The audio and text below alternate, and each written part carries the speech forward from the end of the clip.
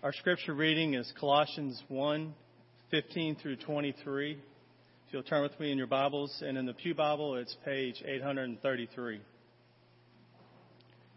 Colossians 1:15 through 23. He is the image of the invisible God, the firstborn over all creation. For by him all things were created, things in heaven and on earth, visible and invisible, whether thrones or powers or rulers or authorities, all things were created by him and for him. He is before all things, and in him all things hold together. He is the head of the body, the church. He is the beginning and the firstborn among the dead, so that in everything he might have supremacy. For God was pleased to have all his fullness dwell in him, and through him reconcile to himself all things, whether things on earth or things in heaven, by making peace through his blood shed on the cross. Once you were alienated from God and were enemies in your minds because of your evil behavior. But now he has reconciled you by Christ's physical body through death to present you holy in his sight, without blemish and free from accusation. If you continue in your faith, established and firm, not moved from the hope held out in the gospel, this is the gospel that you have heard, and that has been proclaimed to every creature under heaven, and of which I, Paul, have become a servant.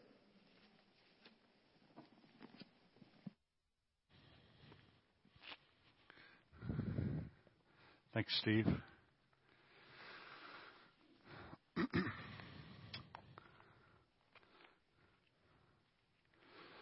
So I thought that sticky note thing went pretty well last week, so I lost my sermon this week, and I have a whole bunch of sticky notes this week. 22 in all. Just kidding. Sorry. All right. So we're in Colossians 1. There are a number of kind of what I would call mountaintop passages in the New Testament. Colossians 1:15 to 23 is one of them. It is the place where the vista is amazing as you look at what Paul is saying in this passage. The thing that I want us to zoom in on is that Paul tells the Colossian Christians to continue in their faith, established and firm, and then he says, and to not move from the hope held out in the gospel, verse 23. The hope held out in the gospel that Paul is talking about is that Jesus Christ lived and died in order to reconcile you and I and all things to God. In other words, Jesus lived and died in order to set all creation and those who trust in him on a path that will ultimately lead to everything existing as God intended for it to exist. That is, in perfect harmony, shalom, in the new heavens and the new earth. Paul says, don't move from that hope. Now, right here, it's important for us to get a fix on the word hope. Because when you and I, in English language, when we use the word hope, we're not using it the same way it was used historically and in antiquity. So we say things like, I hope that there is leftover turkey in the refrigerator as we're going to open the door, which in my house is probably not going to be the case. Okay? So we use hope as something that we want to be the case, but we feel the probability is significantly lower than we would hope that it would be. Are you with me? So we say something like, I hope the traffic in Atlanta tomorrow isn't as bad as it usually is, knowing full well it'll be a train wreck, right? But we hope that the probability, we can increase the probability if we hope that it'll happen or something along those lines. So you get the idea. In the ancient world, the word hope in the Greek and in the Hebrew and then just in common usage, to have a hope was to have a strong expectation that something was going to be a certain way or would come out a certain way. In the Hebrew, it refers actually to a strong rope. So it means something that is firm. So you see, when we see that word hope, we think, okay, so you have this nebulous kind of longing in your heart for something that's probably not the case, but you hope that it is. So put that in the passage and tell me how that comes out for you. Stand firm and don't move from this hope. So when Paul says that, you and I translate that into our brain. And the way that we understand it is Paul is telling us, look, hope against hope. Because you know it's probably not the case, but just set your heart on this. You see? And that doesn't work so well. But think about it as the ancients thought about it. The way they used this word hope. Set your heart on that thing which is firmly fixed and unmovable. Set your hope on that. Set your hope on that. And now things suddenly start to become a lot clearer.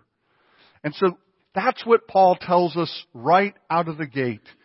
Set your reality, your hope on the gospel.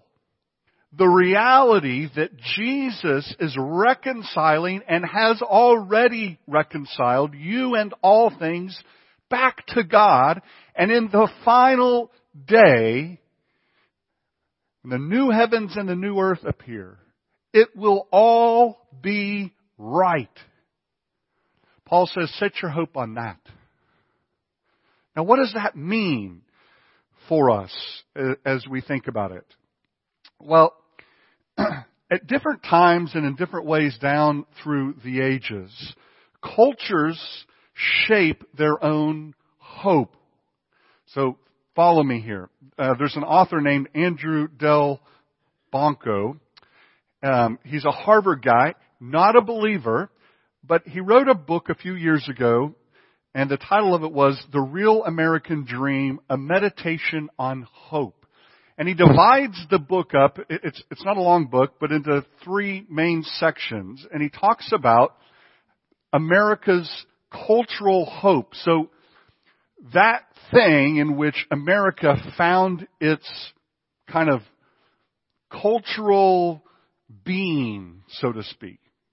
And he says in the 18th century, the 1700s, that cultural hope, right? The thing that kind of drew us together and gave us our sense of identity and was out there and was a fixed something that we could all rally to was God. And then he said that gradually shifted and changed so that in the 1800s and the 19th century, it became nation. And this occurred primarily after the Civil War. So there was the nation became that thing that drew us together. It was kind of the force that held us. And then that worked its way into the 20th century, ultimately shifting and changing to become self. So our national cultural hope became self. Now this is his assessment. And he says, right now, at the start of the 21st century, we don't have a cultural hope in the United States. And you probably sense that. I think that's probably fairly accurate. There's no one thing that culturally is set out before us that holds us together. And so we're somewhat as a country in search of that cultural hope. And he identifies the fact that so much change happens so rapidly to us that it's caused us to sort of, if you will, lose our way with respect to a hope. But he goes on and he says this, and this is really kind of what I want to focus on that he said. He says, the heart of any culture is hope. Now, he's using hope in that classical sense, right? The heart of any culture is that thing that they set their sight on that is unmovable. Hope is the way, he says, that we overcome the lurking suspicion that all our getting and spending amounts to fidgeting while we wait for death.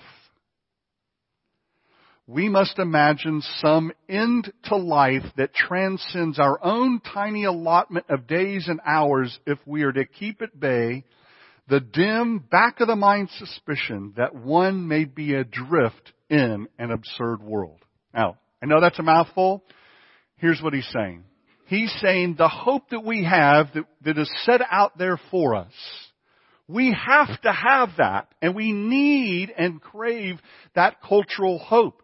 And it needs to be something that transcends all of this, okay, and draws us together, because we know that everything else that's happening, and this is my paraphrase of what he says, is what Ecclesiastes says. Meaningless, meaningless, it's all meaningless. And we know that. And so we need this hope. That's pretty profound from a guy that's not a believer. That's a fairly sound, I think, understanding of what the book of Ecclesiastes tells us, right? That without God, you and I will live and die as every other man, and it will be meaningless. And they will bury us, and they will forget about us, and that will be that. But if the hope that Paul talks about is real, then that's not all there is. And that gives meaning and substance to everything you and I do in life. So in Paul's day, in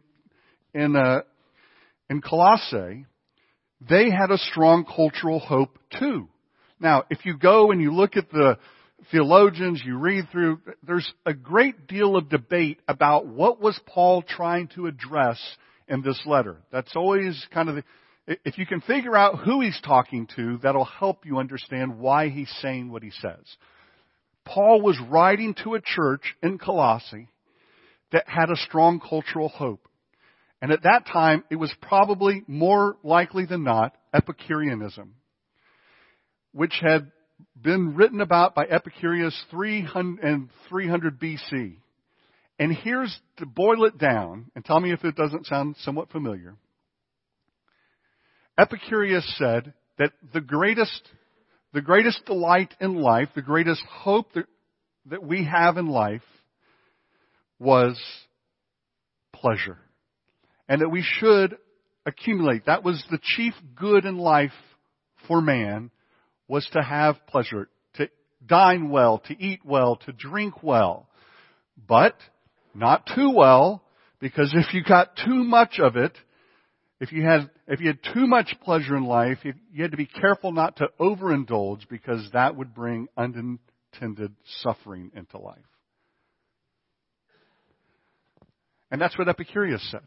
And that's partly what Paul was writing against, I believe. Sound familiar though? Isn't that sort of what? The American dream? Have the best, get the best, be the best, enjoy the best? Yes. We're swimming in those same waters, only we don't call it Epicureanism. We call it other things.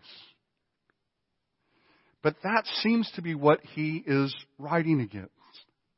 What he's pushing on, what he's challenging those in Colossae with.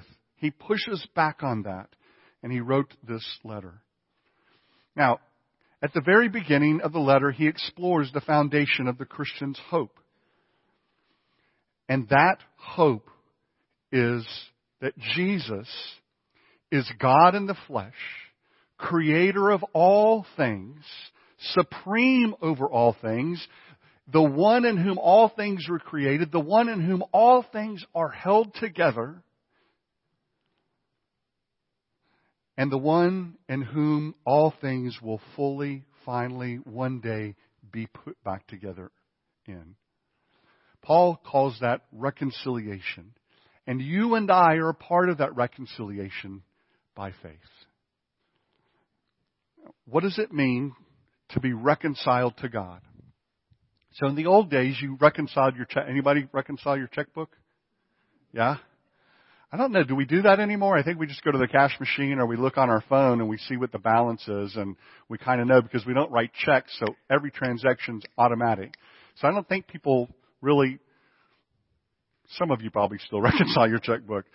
I haven't reconciled a checkbook in a long time. But you remember what you did was you took your stuff and the bank stuff, and then you worked it out and you saw what checks were still floating around out in space somewhere, and you did all of that, and then your number needed to match their number. And when that finally happened, if it ever happened, I remember my mom looking for pennies, right? Trying to figure out, where those pennies are. And some of you can identify with that. But until that happens, it's not reconciled. And so you would reconcile your checkbook to the bank statement. When Paul says reconciled, he means the same thing. He means for you to be made right in your relationship with God. For that to line up perfectly down to the cent, to the penny. To be reconciled in your relationship to God means to have that relationship made right. For it all to add up and to be exactly what it's supposed to be. And so Paul says here that everything that Jesus has come and that He is going to reconcile all things, He's talking about creation, to God, and He's going to reconcile you and I as we are found in Christ to God. And what does that mean? That means that He is going to make all things right. That's the idea that Paul is giving to us in this reconciliation. That is, are you ready? I know it's taken a long time to get there. This is the introduction. But the final 3 points will go quick. That is the hope that you and I have. You see, that's the hope that the gospel brings us.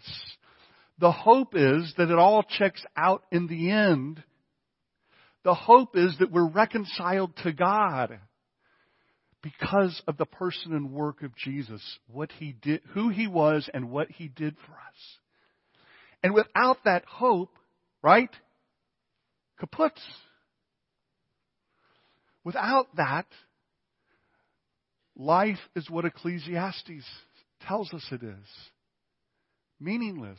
And we're just fidgeting with the spending and the getting until death finally comes. But if we have that hope, what does that mean for us? And that's where we want to be, because there's some really powerful implications. Here's the first. If that hope is real, as Paul sets it out, then there will be in our lives a radical restructuring of everything. Look in verse 18. In verse 18, this is how Paul puts it. And He is the head of the body, the church. He is the head of the body, the church. He is the beginning and the firstborn from among the dead, so that in everything, what? He might have supremacy.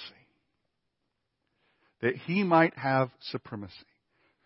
If Jesus is supreme, that means things in life for you and I have to change. That means other things have to be terribly variable if Jesus is the supreme being. Does that make sense? Because if He's supreme, what does that mean? There can't be anything else in your life that is supreme. Everything else has to fall underneath Him. So if He's supreme, that means there has to be in our lives a radical restructuring that takes place, because it means He's the absolute monarch. And if He is the absolute monarch, there can't be anything else in our lives that is as absolute as He is. And that's going to challenge the way we live. Jeez, this thing.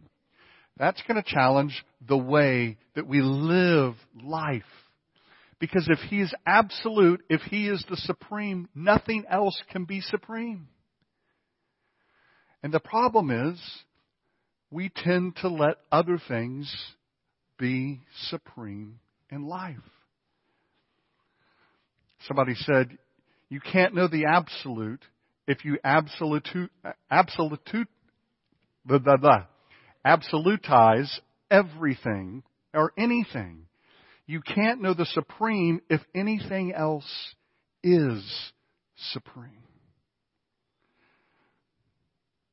If Jesus is God, one author says, He can't just come and round things out for you.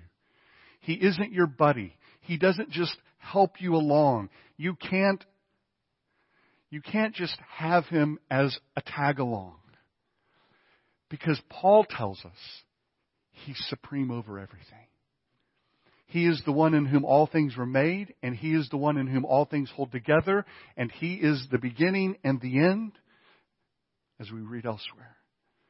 That means everything else has to shift to accommodate His headship over all creation and over our lives.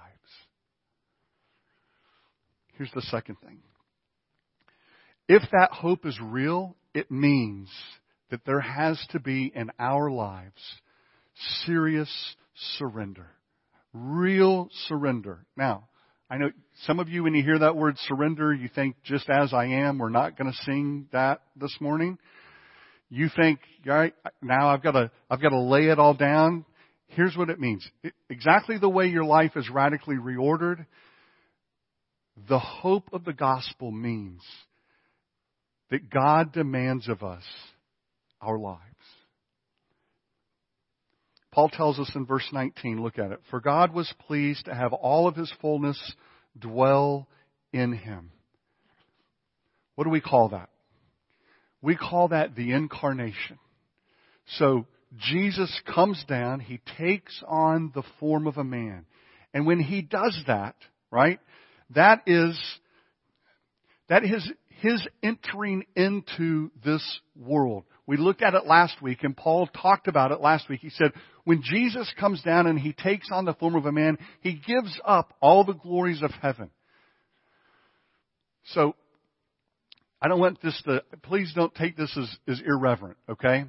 But the sermon title that I had thought of last week, which a good friend of mine next, and probably rightfully so, was The Great Dumpster Dive. Okay? And here's the idea. The idea is that heaven was so great, heaven with the Father, the Son, and the Holy Spirit so glorious. We sang of some of the pictures of that this morning. For Him to leave that and to come down here to live among us. Listen, He was born in a manger. I know it's like really cute manger sets out there. They're really nice and attractive. None of them smell like a manger. Do you get my drift? He was born into a manger as a baby with cows and cattle and lambs and sheep and donkeys and all kinds of other stuff all around. That was the beginning of the God-man taking on flesh and being born as you and I were born. Does that sound... So when Paul says He gave up heaven and He took on the form of a man, just begin right there. That's what it was like comparative. It's like a dumpster dive. Was He going for something precious? Absolutely. But was He coming down into our junk? You bet. A messy, broken, battered world. There wasn't even a place for Him to sleep. That's the world that He was born into. That is what we celebrate at Christmas. We celebrate the incarnation of Jesus, His giving up everything for us. The greatest of storms. Now let me ask, does that sound like our Christmas? Does that sound like the way we celebrate Christmas? Jesus' great surrender of the heavenly glories to come here? Is that how we go about celebrating Christmas? Giving up? Surrendering? No, not at all. Somebody said, look, just what is Christmas all about? It's about nostalgia. It's about all these good things. It's about Jack Frost nipping at your nose. Chestnuts roasting on an open fire. Ooh. It's about all that sort of stuff, right? We make it, it's clean, it's nice. It's not about surrender. It's not about giving up. It's about being cozy and warm. It's about a fireplace. It's about a mountain cabin. It's about snow drifts. Some of you moved from the north to get out of those snow drifts, so they're not so, peaceful and beautiful to you. But from the southern vantage point, that is beauty. And we get cozied up by a fire and we take it all in. It's not the surrender of Jesus giving up heaven to come down for us.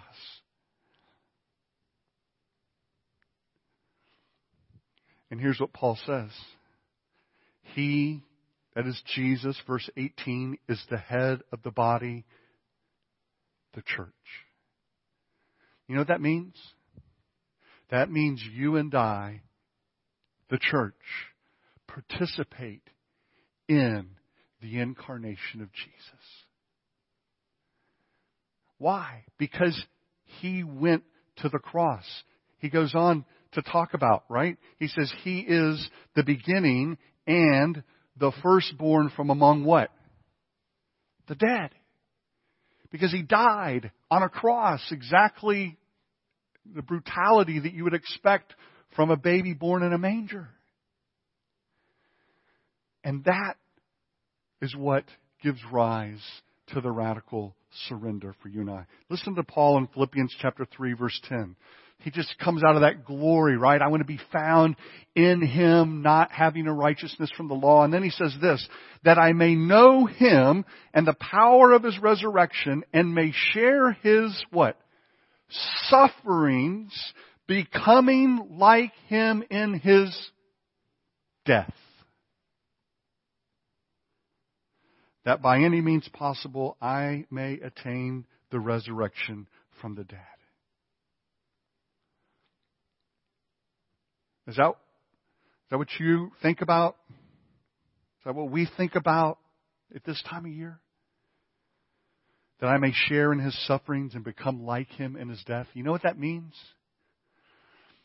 If Jesus is the head of the church, and Jesus died for the church, it means He's calling us to some sort of radical suffering in our lives.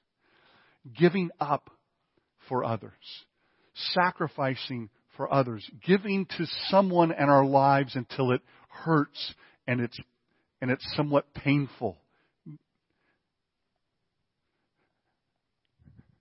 Let me just ask, are you doing that somewhere? Are you giving that way? Because Jesus did. And Jesus calls us to follow Him and to give that way. Are you giving somewhere in your life until it hurts?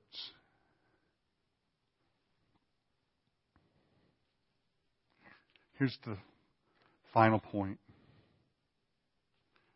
The final point is that there should be a special celebration. Verse 21. Once you were alienated from God and were enemies in your minds because of your evil behavior. Verse 22. But now He has reconciled you by Christ's physical body through death to present you holy in His sight, without blemish and free from accusation.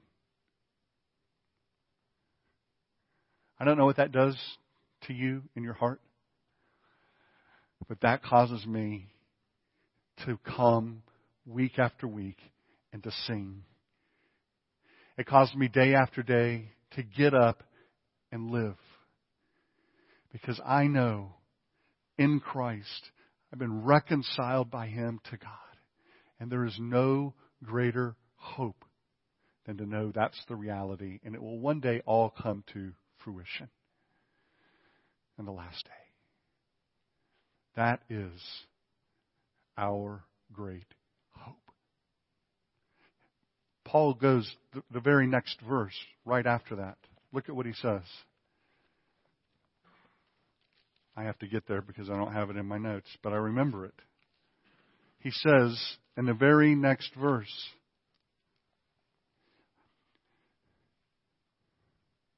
now, verse 24, now I what? Rejoice in what was suffered for you. I fill up on my flesh. Hey, now I rejoice. Why? For what was suffered for you. What was suffered for you? Jesus died for you. Paul says, now I rejoice because He has reconciled you to God. I'm giving thanks. And if Paul's giving thanks because you were reconciled to God, you and I should be giving thanks and find great joy and great satisfaction and great delight in all that Christ has done for us. Let's pray. Father, what a joy, what a delight to know that there is a great hope out before us, a sure hope, a strong hope, a certain hope that Christ has and is reconciling all creation and us to you. What a great hope. We praise you, we thank you. Father, we know that there are many who will see the incarnation and think it a fable or a fairy tale. And yet, it has brought to us and to so many others the greatest hope. And so we praise you and we thank you and we ask, Father, as we celebrate this season, that hope will be ours in abundance. We pray it in Christ's name. Amen.